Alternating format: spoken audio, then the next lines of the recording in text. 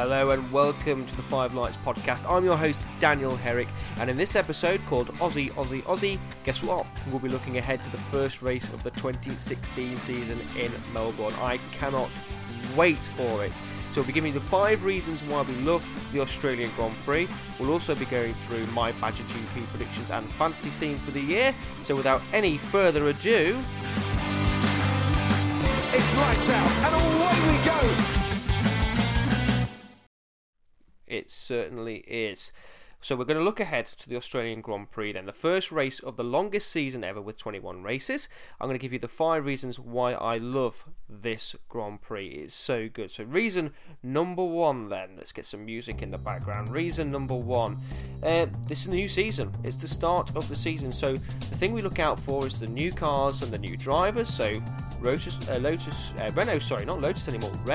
obviously unveiled their new yellow livery this week, looking a little bit like a banana, as Kevin Magnussen said, but we like to see the new liveries and the new teams like Haas F1 taking the track up to 22 cars again this year, which I love to see. The more cars, the better. And obviously we get to have a look at the new drivers, Rio Haryanto, Pascal Wehrlein, Jolyon Palmer, so we'll get to see how they do.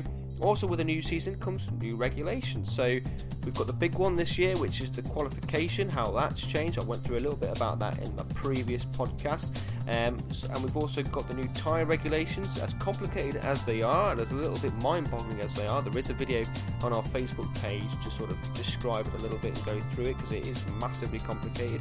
We've got that to see how that works. And the new radio regulations, drivers not being able to be nannied as much as they used to be in the past, so we'll see how the drivers cope with that. So there's a lot of testing and probing going on in this first race to see how the drivers cope with the new regulations and how they cope with their new cars. Reason number 2, Turn 1. Australia's Turn 1 is absolutely fantastic. The guys get down there at 188 mile an hour into that brake zone. It's a DRS corner as well, and at the first lap, it can be absolute carnage and chaos. We've seen so many collisions going through there. The most memorable one being when Ralf Schumacher took off over the top of Rubens Barrichello's Ferrari and just launched himself over the top there. You can have some quite big accidents going down into Turn 1, so we always get excited about seeing what's going on there. Last year, obviously, we lost Pastor Maldonado. Not racing with us this season, unfortunately. We're going to miss old Crash there, but you know, it can take a few high-profile casualties as well. Reason number 3, lots of overtaking. Australia has loads of opportunities for overtaking.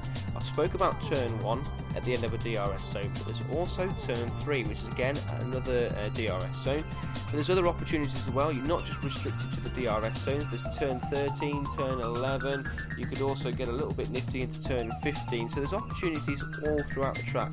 And with masters of overtaking like Max Verstappen, as young as he is, on the track, there's always opportunities for those little last-minute overtakes. Overtakes can also go wrong. We've seen a lot of collisions through overtaking in the past, namely Robert Kubica on the last lap. Remember him being in quite a high position to take some good points, crashing out on a Dan Dare move going into Turn 3. Reason number 4, it always gives us surprises. So in the past, Melbourne has thrown up some right surprises. One of them being Mark Webber grabbing his first points, finishing 6th in the Minardi a few years ago. And also it gives us a few disqualifications as well. So we've had Daniel Ricciardo, who finished 3rd. He got disqualified. We had Lewis Hamilton disqualified a few years previous as well. So the Australian Grand Prix isn't really over until the stewards have had their say, so always look out for those ones. The fifth and final reason is qualifying isn't the be-all and end-all. Less than half of the races at Melbourne have been won from pole. So yes, you can run the fastest lap on the Saturday, but it doesn't necessarily guarantee victory on the Sunday. Of course, it never guarantees victory, but there are some races where if you get pole, you're pretty much certified to get those winning points. Not so much in Australia, as there are so many opportunities for overtaking. So Saturday is important, but it's not as important. So that's the 5 main reasons why I absolutely love the Australian Grand Prix, and I cannot wait to get into this season. It's so many exciting twists and turns on the horizon. I watched free practice 1 and 2 this morning in the wet. Not something you see very much in Australia, but it looks like it's going to be dry over the next couple of days. So cloudy on Saturday with a nice back to normal sunny day on Sunday, so we'll have a dry race by the looks of it. A little bit disappointing. It'll be interesting to see in the wet, but Australia still throws up so many surprises, whatever the weather. One thing we need to do before we go into Australia is our Badger GP predictions, and I have a Badger GP league set up. It's called the Five Lights League. We had it last year, and if you want to join the Five Lights League, the code is on the Facebook page. I'll read it out now, but you might not have a pen and paper to hand, so you can find it on the Facebook page. The code is 1347731. That's 1347731, and it's the 5, spelt F-I-V-E, the Five Lights League, so look out for that one. My team this year, I've gone for a different name. It's called the Maldonados, in honour of our lost Formula 1 friend. It won't be the same without him this year. There won't be that chaos in every single race, and we won't have someone to laugh at, unless someone else picks up the mantle. Someone else might pick up the crash door mantle. We'll see. So I've already picked my team, and I've already done my predictions, even though free practice didn't really throw up any sort of clues as to what was going to go on. The team I've gone for this year, I've gone for Vettel from Ferrari, Ricciardo from Red Bull, and Sainz Jr. from Toro Rosso. They're my 3 drivers at the moment.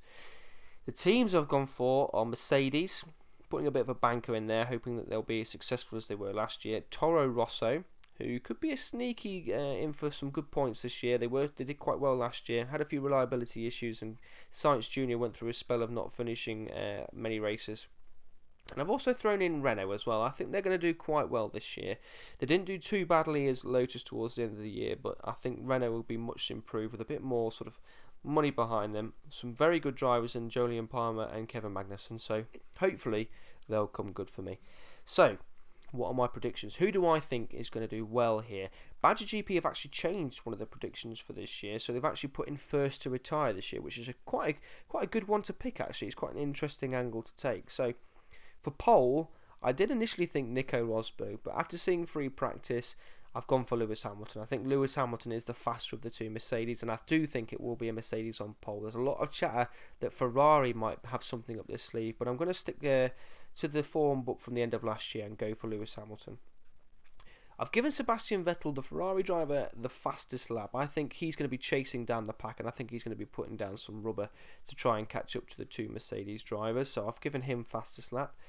First to retire, I've gone for Romain Grosjean. Now, obviously he was in the same team as Pastor Maldonado last year, so I don't know whether that's sort of negativity by association, who knows, but he's driving for Haas this year.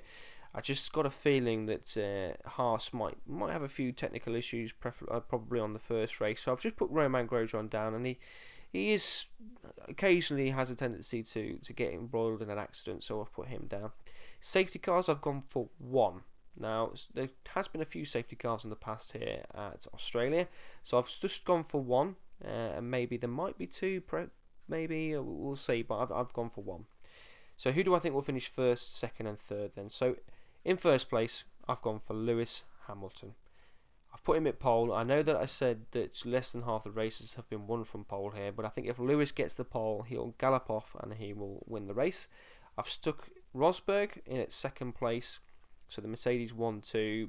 Hopefully it's not the case. I'd like to see a mix-up from last year. I wouldn't want to see the same form, but then I have gone for Vettel in third, which would be following exactly the same form as what we had last year. So Hamilton first, Rosberg second, and Vettel in third. So that's it. They're my predictions. What are yours? Let me know on the Facebook page or via our Twitter feed at 5lightspod, and that's 5, the number 5, not the word 5, at 5lightspod. So the Australian Grand Prix is upon us. Remember to set your alarm clocks. It's 5 AM in the morning in the UK, so you need to get some sleep, get up nice and early, and I'll be on Facebook and I'll be on Twitter chatting away, so feel free to chat back to me and we can talk about, hopefully, an amazing Australian Grand Prix. Enjoy the weekend, get lots of F1 in, and also get lots of sleep. This is the end of the 5 Lights Podcast episode 2. We'll be doing episode 3 after the Australian Grand Prix, where I'll give you the 5 points I took away from the race. Until then, see you later.